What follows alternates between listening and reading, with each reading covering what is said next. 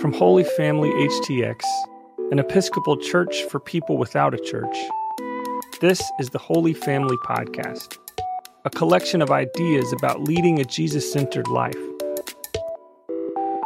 We clearly explore the church's understandings while bringing our own questions, curiosities, and doubts, and we never demand fake agreement. Theological exploration is just better that way. So let's take a moment of silence as we get ready to contemplate today's ideas.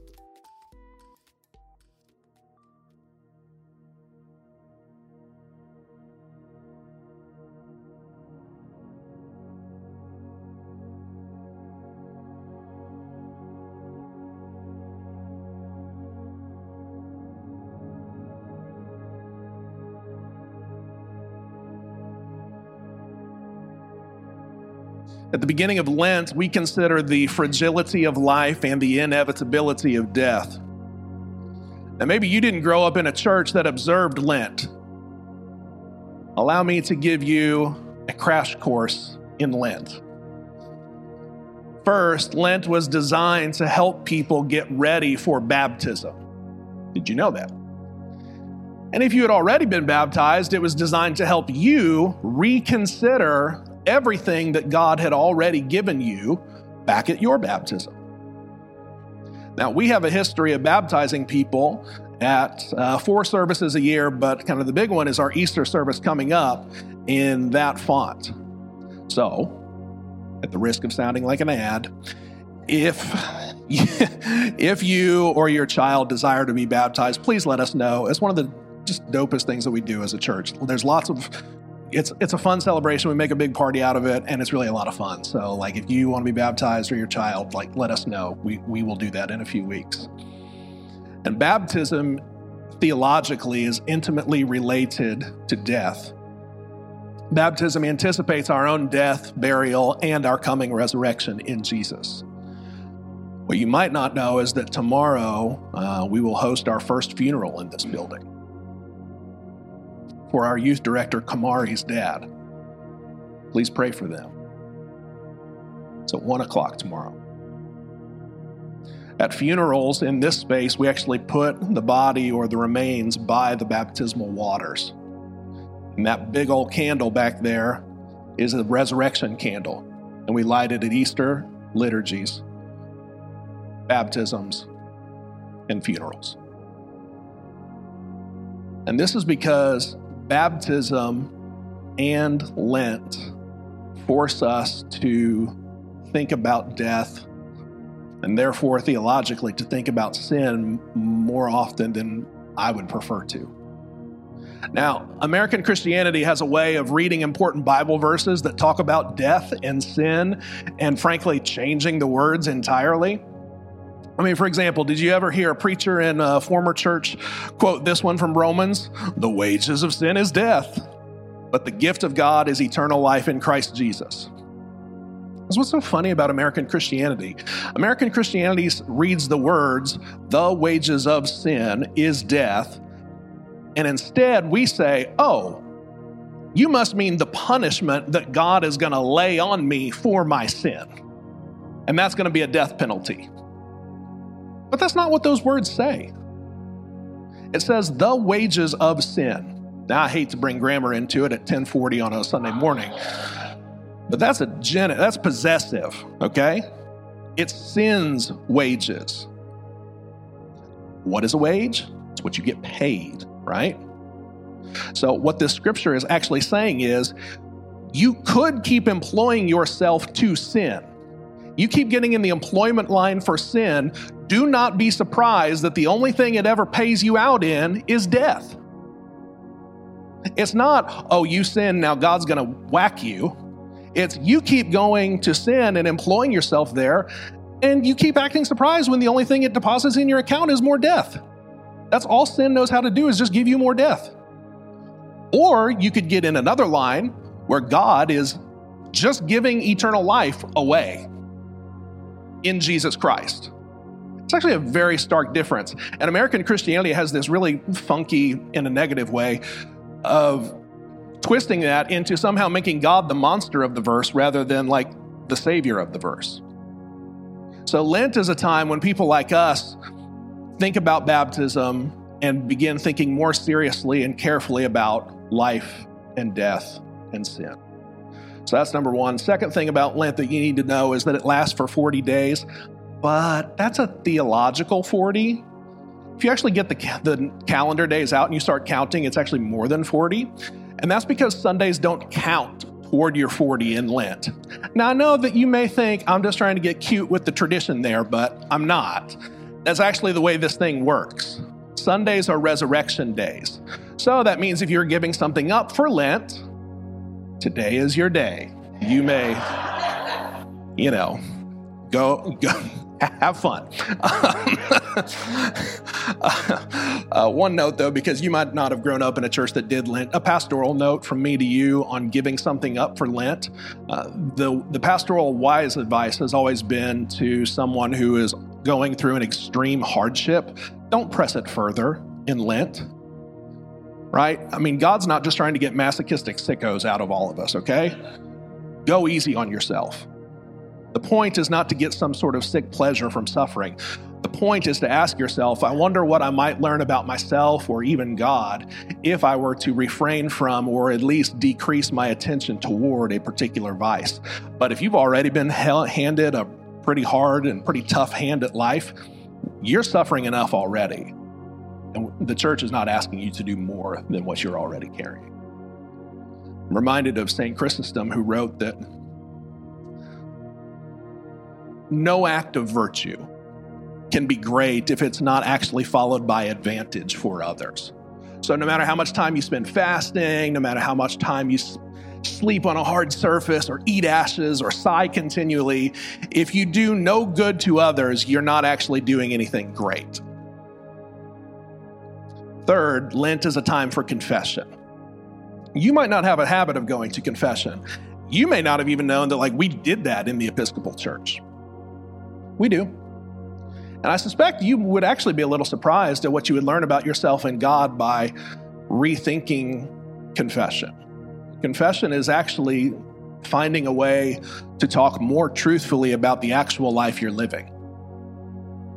And just having someone trusted that you can just share that with. You may always make an appointment, and I will always hear your confession and absolve you of all your sin. Theologian Herbert McCabe has helped open up confession for me. He tells us to never be deluded into thinking that if you have contrition for your sins, if you are sorry for your sins, then God will come and forgive you. That God will be touched by your appeal and God will have a change of heart and mind and forgive you. Herbert McCabe says, not a bit of that. God never changes God's mind about you. God is simply in love with you. Full stop. What God does again and again and again is change your mind about God. That's why you're sorry. That's what your forgiveness is. You are not forgiven because you confess your sin. You do not come to confession in order to get your sins forgiven. You come to celebrate that your sins are forgiven in Jesus Christ, and you are responding to that act of love by telling a truer story about your life and responding in love. You see that difference? It's subtle, but if you get the difference, it makes a massive distinction in how you live your life because you realize that God is actually for you and with you and loves you. I mean, we taught you this in Sunday school, right? I mean, isn't that kind of underneath diagnostically the big issue? We learned that God loved us in Sunday school, and then somehow we got into systems of religious oppression along the way that said, well, actually, hold on, there's lots of conditions and clauses that need to problematize that. No, turns out the good news is actually just good news. So we come to Lent to confess our sin knowing that we are forgiven. And we come knowing our sin, but we know that God is not punishing us with death. Rather, God in Jesus Christ has joined us in death. And so we are not fooled by bad theology. Jesus' death was just as banal and vacuous and utterly devastating as ours is going to be. Jesus died as he was born, out of the limelight, in the gutter, a pointless death as a member of a people group under senseless oppression. But in Jesus Christ, God comes right into the heart of our sin, death, evil, violence, and meaninglessness. And what happens is Jesus' death is actually God's own acceptance of the fragility of life and the inevitability of death. All right, so that's Lent. It's in that season that we're given today's gospel, that right after Jesus' baptism, the Spirit leads Jesus into the wilderness. I wonder if you have ever felt like you have been led into a wilderness. To go into a place no longer comfortable, no longer familiar, but an unfamiliar place, often with an undisclosed terrain, where the present and the future are frankly so foggy and unclear that you begin to even think that your difficult past might not be that bad because at least you knew your way around that old past. Well, we have a God in Jesus who knows what it is to be led into the wilderness, friends. This Lent, you can learn to trust God with your fears of the unknown. And you might be surprised that Jesus is well acquainted with your hesitancies and your frustrations. The gospel says that Jesus did not just go for a weekend getaway to the wilderness to do some glamping. No, he was in the wilderness, which is a really tough place. It sounds enchanted to our ears, but it was a really tough place that you did not want to find yourself in. And he was there for 40 days. Maybe you ever thought about all the different times that 40 occurs in the Bible? I think principally it's evoking the number of years that God's chosen people, the Jews, were in the wilderness sojourning. They had just been liberated by God from their years of enslavement. In the story, God splits the waters, and then they sojourn towards the promised land for 40 years. Well, here comes Jesus. And just like God split the Red Sea, the waters of baptism split open for Jesus. And then immediately he goes into the desert, into the wilderness for 40 years. 40 years. And immediately he's there to be tempted. So, Holy Family, take courage. Find your strength in God. You're going to need it. The God who we have in Jesus Christ is a God who knows about long journeys between liberation from enslavement and actually arriving at the promised land. We have a God who knows what it is to have emancipation secured while not yet enjoying the land flowing in milk and honey. We have a God in Jesus Christ who knows how to walk with us every step along the way. So do not give up. Do not give in. You are not alone. You can do this with God's help. So the Spirit forces Jesus into the wilderness to face some temptations. And there's one temptation, turning some stones into bread. That's just a temptation to rely on yourself. Temptation to throw yourself down is a temptation to overinflate your importance. Oh, you're too important to God's mission. I mean, if you were to fall off a cliff, the angels would come and protect you because we couldn't do it without you. And the temptation to obtain all the kingdoms of the world is, frankly, a temptation to dominate other people rather than serving them. What makes the temptation of power and dominating others so seemingly irresistible? Henri Nouwen asks. Maybe it is that power offers us an easy substitute for the hard task of love.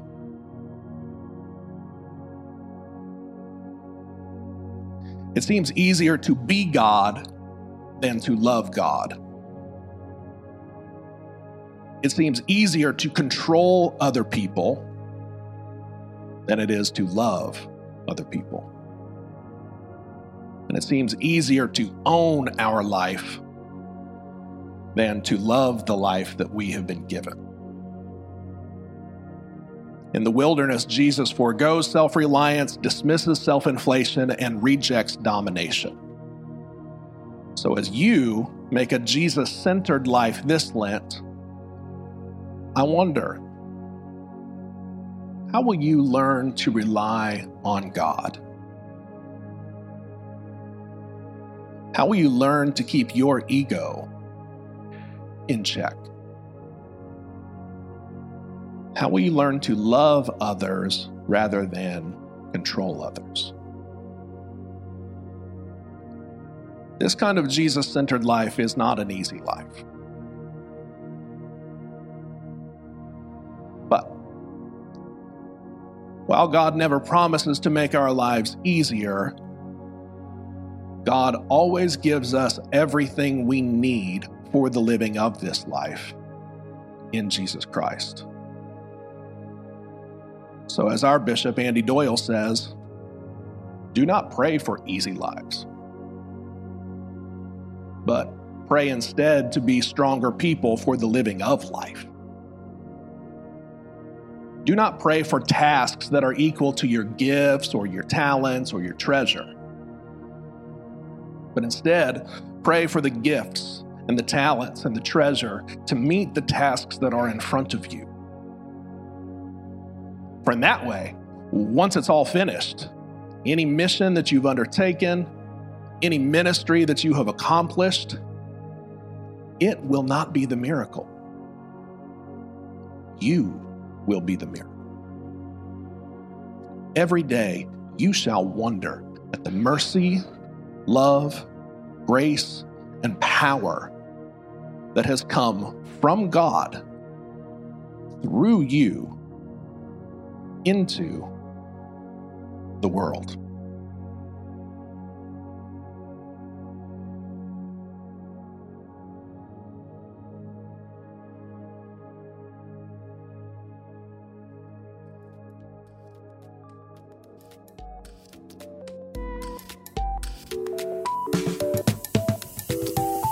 You can find more resources to help you lead a Jesus-centered life at holyfamilyhtx.org.